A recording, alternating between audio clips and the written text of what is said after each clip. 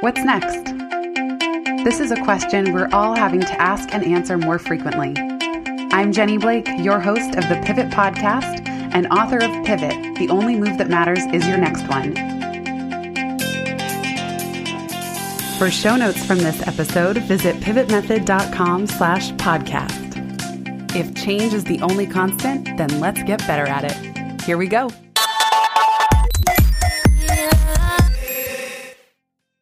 Welcome back to part 2 of our recent April Insider Call with special guest Penny Pierce. I hope you enjoy the second part of this riveting Q&A with Penny. I just love her take on everything from finding your home frequency to navigating these wild times that we're in with curiosity and courage. As a reminder, you can join us next month for our Q&A at pivotmethod.com/insider. And make sure you're also subscribed to my weekly-ish curated roundup of the best of the web, Pivot List. You can learn more and join us at pivotmethod.com/pivotlist. Now on to part 2. Patrick's question is, with all the extra time spent on computers and phones, both by me and everyone around me, I'm finding a shift in my energy that isn't always comfortable. I'm wondering, Penny, if you might be willing to share some tips on good vibrational hygiene. Thank you. And we love that word, Patrick. Vibrational hygiene. Penny and I even said, why don't we come to this call 10 minutes early? And Penny said, yeah, we'll take care of our vibrational hygiene. Check in. Well, I mean, it comes back to the same thing we were talking about. You can match frequencies through the camera too. You know, we're reading each other. We can read each other. You know, just from not just our face, but somehow the whole energy gets through. You know, Andre, even you've got your picture up there, but your energy is coming through the picture anyway. So I think part of it is notice what you're noticing. Stay really conscious. Read the vibrations. Use them. Be conscious of what's happening. And then, you know, give yourself time to get out and walk or get outside or breathe or get with the trees or the plants or something where they're not talking. Because remember, you know, the left brain is all about language. And we're in that, you know, we're talking to each other or into our own heads. So much. So if you're going to try to access your right brain and the intuition and the field and that communion experience where the genius comes from, you've got to be silent and get very still. And then you get to this thing, it's almost like you stop time. Like you just stop time. And in that space, there's tons of stuff in there that you might like or need. And whatever you need will sort of just drop in then. And it's not coming from the past or from somebody else's reality. It's what's just right for you. And it's usually very simple, you know. But I'd say make time in between meetings or in between screen things, you know, to get away from the electrical stuff and out into, you know, where your energy can be absorbed and expand really out 3-dimensionally, 360 degrees, down into the earth, up into the sky, into the tree, and you know, feel that. So it's like shifting modes in your brain. And I think when you do that, it changes your energy. You know, we don't run out of energy. We start thinking about other people or projecting, and then we can't feel what the energy we do have. As soon as the mind goes away and goes somewhere else, you forget to sense and feel what is coming out of you. But energy modulates throughout the day. You can be really excited and enthusiastic about something, and then you're finished with the task and you're kind of blank out a little and you go into that liminal space and you you know, and now you connect again with the big thing. And then that comes back in again and you start a new cycle of creativity in action. And that's a rocking that we have, if you'll notice, the cycles of that all day long. And that's kind of soothing, So um, what you want to do is not feel like you're stuck in any one state, because every state turns.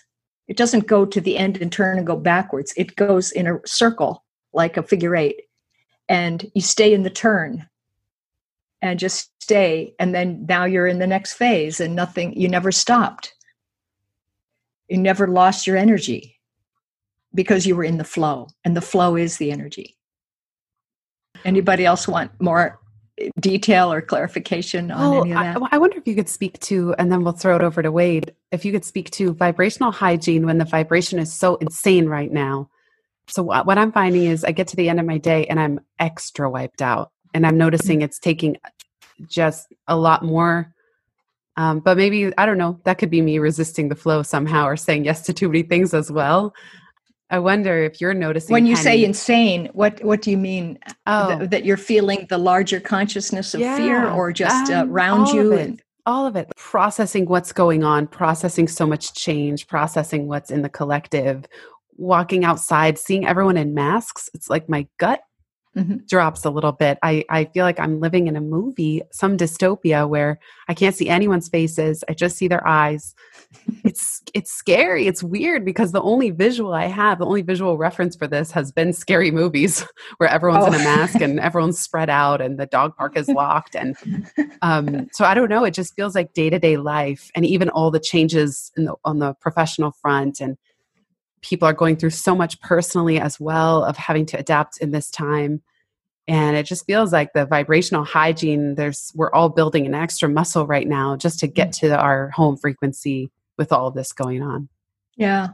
Well, on the one hand, I don't know how it is in New York, but here in Florida, it's like the streets are empty. The stores are hardly anybody. The beaches were closed. It's like when you feel out through space, it's so open. It's actually so peaceful that, and the people are in their homes, but there's this feeling that there's a spaciousness. And I'm really relating to that spaciousness right now. I almost feel like my whole aura has cleared out of everything almost, and of anxiety even. Like I'll get a little twinge of anxiety, and then in a minute or so, it kind of like flattens and goes away. And then the other thing that I just thought of is like, because I was just doing a course on dreams for this group, and, it's 24-hour consciousness. The waking reality is a dream too. It's in a certain frequency, but as collectives of souls, we're dreaming this reality also. So people going around in masks, it's just entertaining in a certain way. You can look at it as wow, look what happened to reality, and don't take it as a fear choice, Yeah, that's true. It does feel like you talk about self-entertainment. That's it is right. A collective movie that we're living. Yeah. Yeah.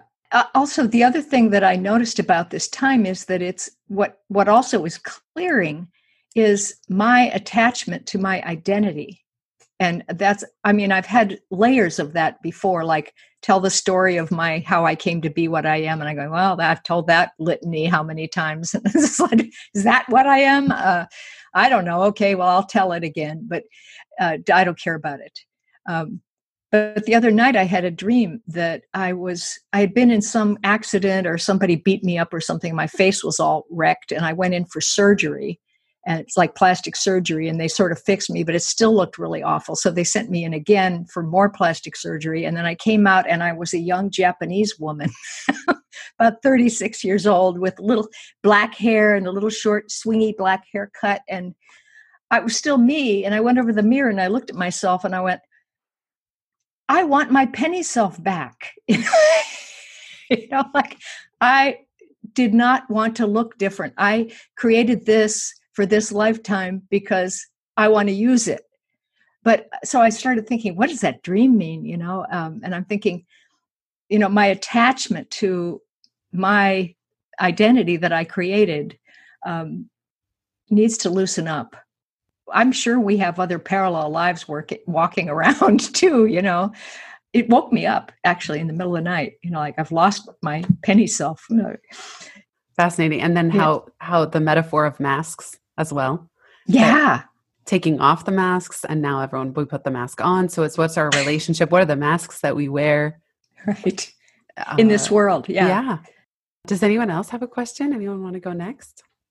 Hi, thank you so much for doing this. Yeah.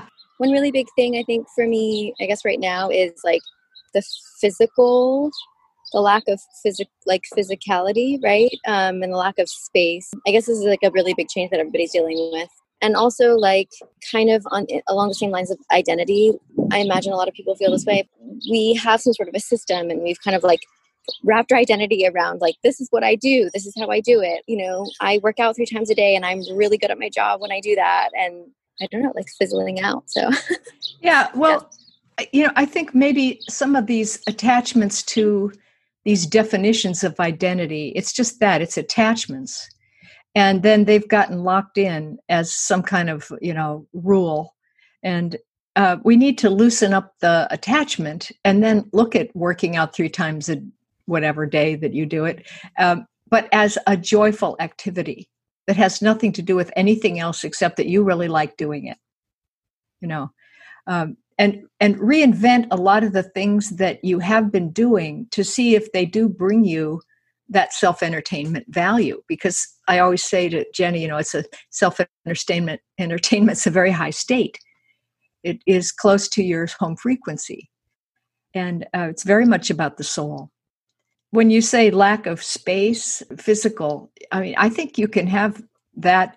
You can go outside. You can have some space. You can have inner space. You can have some outer space, you know.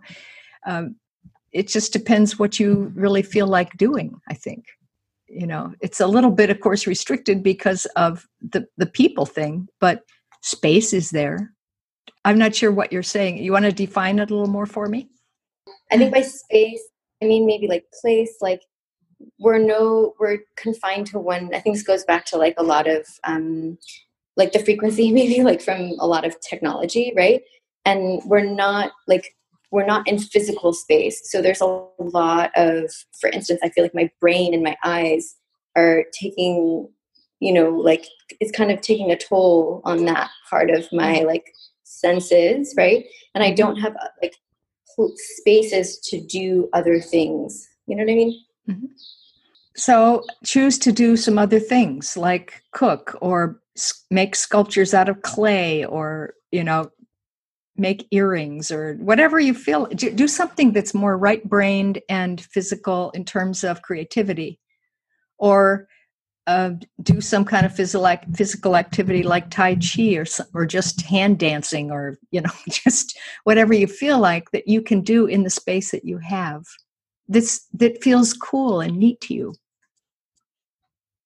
I also think I see how it's been so challenging for Michael. Like jujitsu inherently involves other people, and certain group classes. There is so much, like, you know, Kelly McGonigal was just on the podcast talking about collective joy and how much joy we get from the community and the group fitness and the energy in the room. And I know we were just talking in the kitchen, Michael and I, we're going to do another household edition of the podcast at some point, but of like how challenging it is to have all your routines, they're humming along, and then poof, they're gone.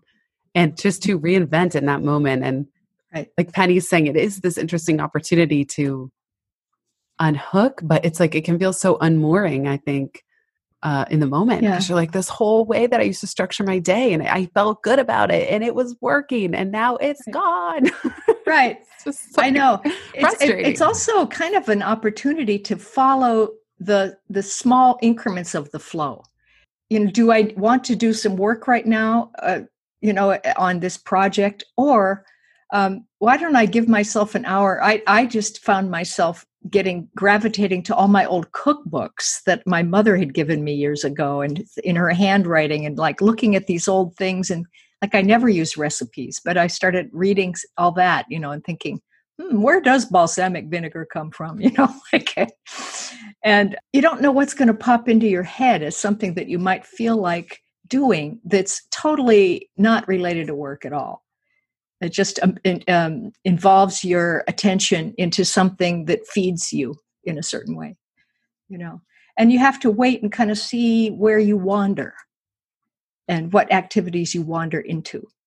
I think if I can just chime in real quick for a Yeah. second, it's funny. I actually totally get where Juliana is coming from because, I work out a lot, and there's an endorphin rush that you get addicted to that almost covers up the pain of your daily life. So, what I think has been interesting with this coronavirus is that this endorphin rush of constantly being able to go to the gym to sort of self-medicate any sort of pains, you're kind of forced to be detached from it. And actually, it's a really good lesson. But I mean, think about how often we're all so distracted. And when all those distractions get completely removed, you're right. You have to kind of settle into this completely new reality. Yes. Yeah. Yeah. And that's that liminal space we were talking about. It's that sort of in between time when you let go, but you're not trying to make yourself jump to the new activity yet. You're letting yourself have this imaginal realm time or things that aren't defined as significant, and just really allowing yourself to noodle around a bit, but also to be quiet enough that you start to feel some of your scratchy edges or something, that things that aren't all that comfortable. And then maybe have a look at that or write about it. Put a little attention onto that inner reality. Because really what I think is happening right now is that the non-physical inner reality and the physical so-called outer reality are actually the same reality. They contain each other. They're interconnected.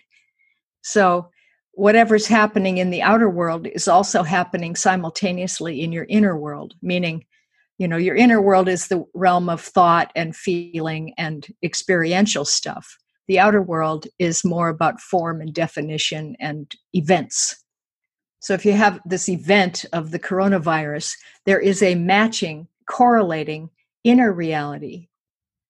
I call that your inner energy blueprint, that has to do with, the inner qualities of that epidemic. That's what I was writing about. Why is the coronavirus like ego? It's really similar. Are we looking at how much ego we still have?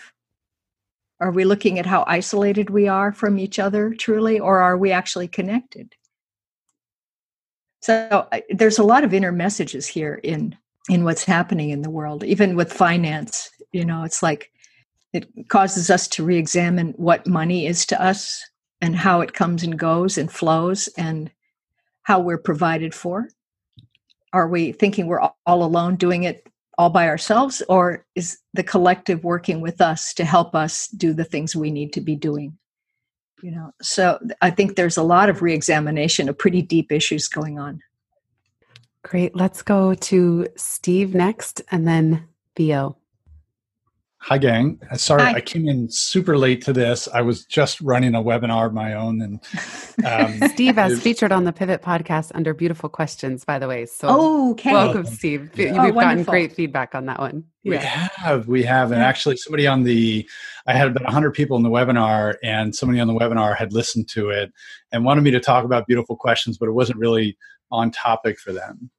So I came in late, and I came in when we were talking about identity, persona, and mask. And I think it's really interesting. And part of what I was talking about in my webinar is it feels to me this inward process that we're going through in processing. It actually is an invitation for identity evolution, or the evolution of identity, right? Because we're forced to see deeper, maybe even shadowy parts to ourselves that maybe, as I've just heard, we've been sort of, putting off on the back burner for a little while, or avoiding, or not looking in the eye. The shadow self, and maybe the blind spots of the quiet time that we have. And so it's less of a question and more of an offering for the group, because I'm curious how people are processing that during this time. And Penny and Jenny, I would love to hear your perspective on how you're experiencing perhaps your own individual evolution and and including how you see yourself, and how then you see yourself as it can be an offering to the world, either personally or professionally. I'd like to hear that from you, though, first, actually. I was going to say the same thing. I'm like, what a great question. Let's hear from you, Steve. Yeah, it's very interesting. So, Jenny, I don't remember if we talked about this. I tend to cope by serving. And there's some very, very healthy things about that, and there's some very unhealthy things about that. So part of it is that, like, I do more writing, I do more webinars, I do more podcasts. And in the creation process of those things, I'm serving other people. And in that serving, I find out which part of myself shows up in these courageous times. And as I go back and forth, and so creation and reflection, I'm actually learning deeper, more courageous parts to me that is inviting me to call more core parts of myself forward. And it has to do with challenging myself on who I believe I am, and ignoring the cynics and the critics that exist out there that, are trying to define, well, here's your current reality, here's who I think you should be, whatever, right? So I think I'm discovering deeper, more soulful, artistic sides to myself that show up both in the artistic world, but also as a business artist. Mm-hmm. And it's also worth saying, and Jenny knows this, that I'm in the middle of a book called The Beautiful Business, which is all about mining and harvesting the belief systems, the deeply held belief systems of leaders, and how a business leader can be an artist to create an entity that moves people forward and creates a more beautiful reality based on the Japanese principles of beauty. Mm-hmm. But even in this process, I'm finding a more courageous part of me coming forward. And it's a little bit terrifying, and it's a lot invigorating at the same time. Right. I love that. I think that's a real hidden gift, or, that out of this is that I remember, like, at the beginning of the year, almost like January 1st, I had this incredibly strong feeling that my scope was going to jump up a level. And I was so excited about the year. There was going to be this big year of expansion and growth and everything. And, but I couldn't tell what that jump in scope would look like or be like. I was thinking, I'm going to travel more and do more speaking around the world, or blah, blah, blah, and then I got all these invitations to do that. And of course they all canceled, because when the virus came in, it's just like Jenny's. And instead there has been a very odd clearing of, not so much consciously of clearing fears, but of this sense that there's nothing around me in my aura. Like I am like up on top of a mountain in alpine air, and it's blowing through. There's nothing in the way. And that's why I feel like, and that spaciousness feels like it's just going out and out, and including everything, and I feel like the whole Corona thing, or whatever this is all about, is already over. Like I'm out of it already. And the people who came through it are like, I said this, it's like we've been in a long underwater dive and we're just surfacing out like a dolphin, and then all this stuff's been washed off of us, this sticky stuff, this whatever was in the way. And we're like, whew, really clear. I don't know. I just feel like it's still the same excitement I had in the beginning of the year, but this whole thing is part of that excitement. Like, it's so odd that I'm thinking of it as exciting, but because people are dying. But I also had a vision that the people who have died and passed over from this, I really saw they were like being welcomed in on like arms of like peaceful passing, really compassionate welcoming of them, almost like in slow motion, where all kinds of things were integrating for them. And it was like this really beneficial way of weaving their life into their bigger self or something like that. It wasn't at all a bad thing for those people. But I think there are different lessons that we'll get out of this, I want to say, experience that our inner self is ourself, and that it can come through and do stuff in the world, and make things physical. I don't know, Jenny, how is it for you? So similar to you, Penny, my theory on all this is that the intentions we all set for 2020 and this powerful new decade remain, but that the way we're going to get there is a 180 of whatever we thought. Right. So for me, I had said, okay, 2020 is the year Pivot's going to hit a tipping point. This is the year I want the book to like really start flying off the shelves, and maybe it's time for me to also be more center stage. I was behind the scenes a lot in 2019. And even as I shared that intention, part of me was wondering, am I just attached to the book doing well? Or you don't want it to come from a place of ego, but similar to you, Penny, I felt this calling to really like step up.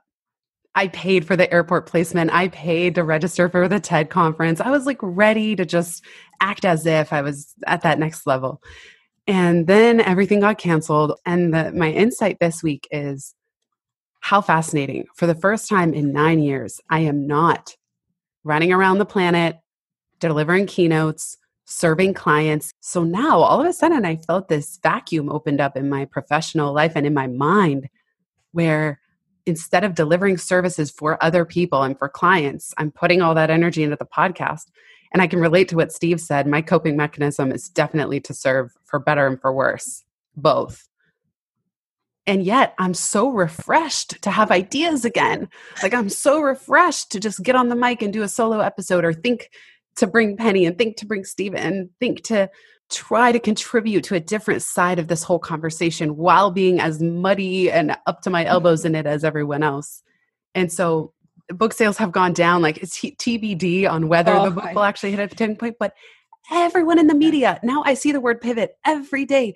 50 times a day. Medical professionals use it. The politicians are using it. The businesses are using it. So in a weird way, I'm like, well, pivot certainly went center stage. Whether that will be attached to my own business momentum or not, who knows? But wow, would you look at that? Like it's just it's sort of that thing of, when you stop using your own power and willpower and thinking you're doing it, and all this stuff clears out of you, then it starts happening by this greater intelligence.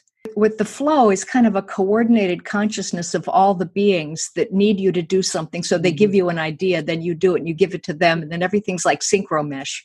And it's all ironic. It's like you think the worst thing is happening, but it's really the best thing that's happening. You think it's all constricted, it's really expanded. It's like, I almost feel like this new courageous thing that's coming out. I always used to ask myself, well, what's my next courageous act after I was kind of at a boring point in whatever I was doing? That wraps up part 2 of this Pivot Insider community call with Penny Pierce. Make sure you are subscribed to the Pivot podcast so you don't miss an episode and you get the next part of this conversation. You can also subscribe to my Pivot List newsletter. I send that weekly-ish. It's my curated roundup of the best of the web. Whatever I'm watching, listening to, tools that I'm geeking out on, that's at pivotmethod.com/pivotlist. And that way you'll also get notified every time I have a batch of new podcasts out.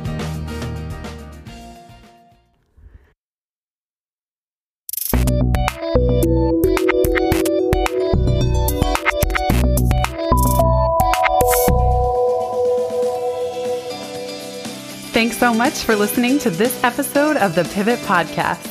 Make sure you don't miss an episode or my insider tips and templates by signing up for Pivot List, a curated twice monthly newsletter where I share the inside scoop on what I'm reading, watching, listening to, and the latest tools I'm geeking out on. Sign up at pivotmethod.com/pivotlist. Get show notes from this episode at pivotmethod.com/podcast and connect with me on Twitter at Jenny_Blake. Remember, build first, then your courage will follow. Hasn't it always?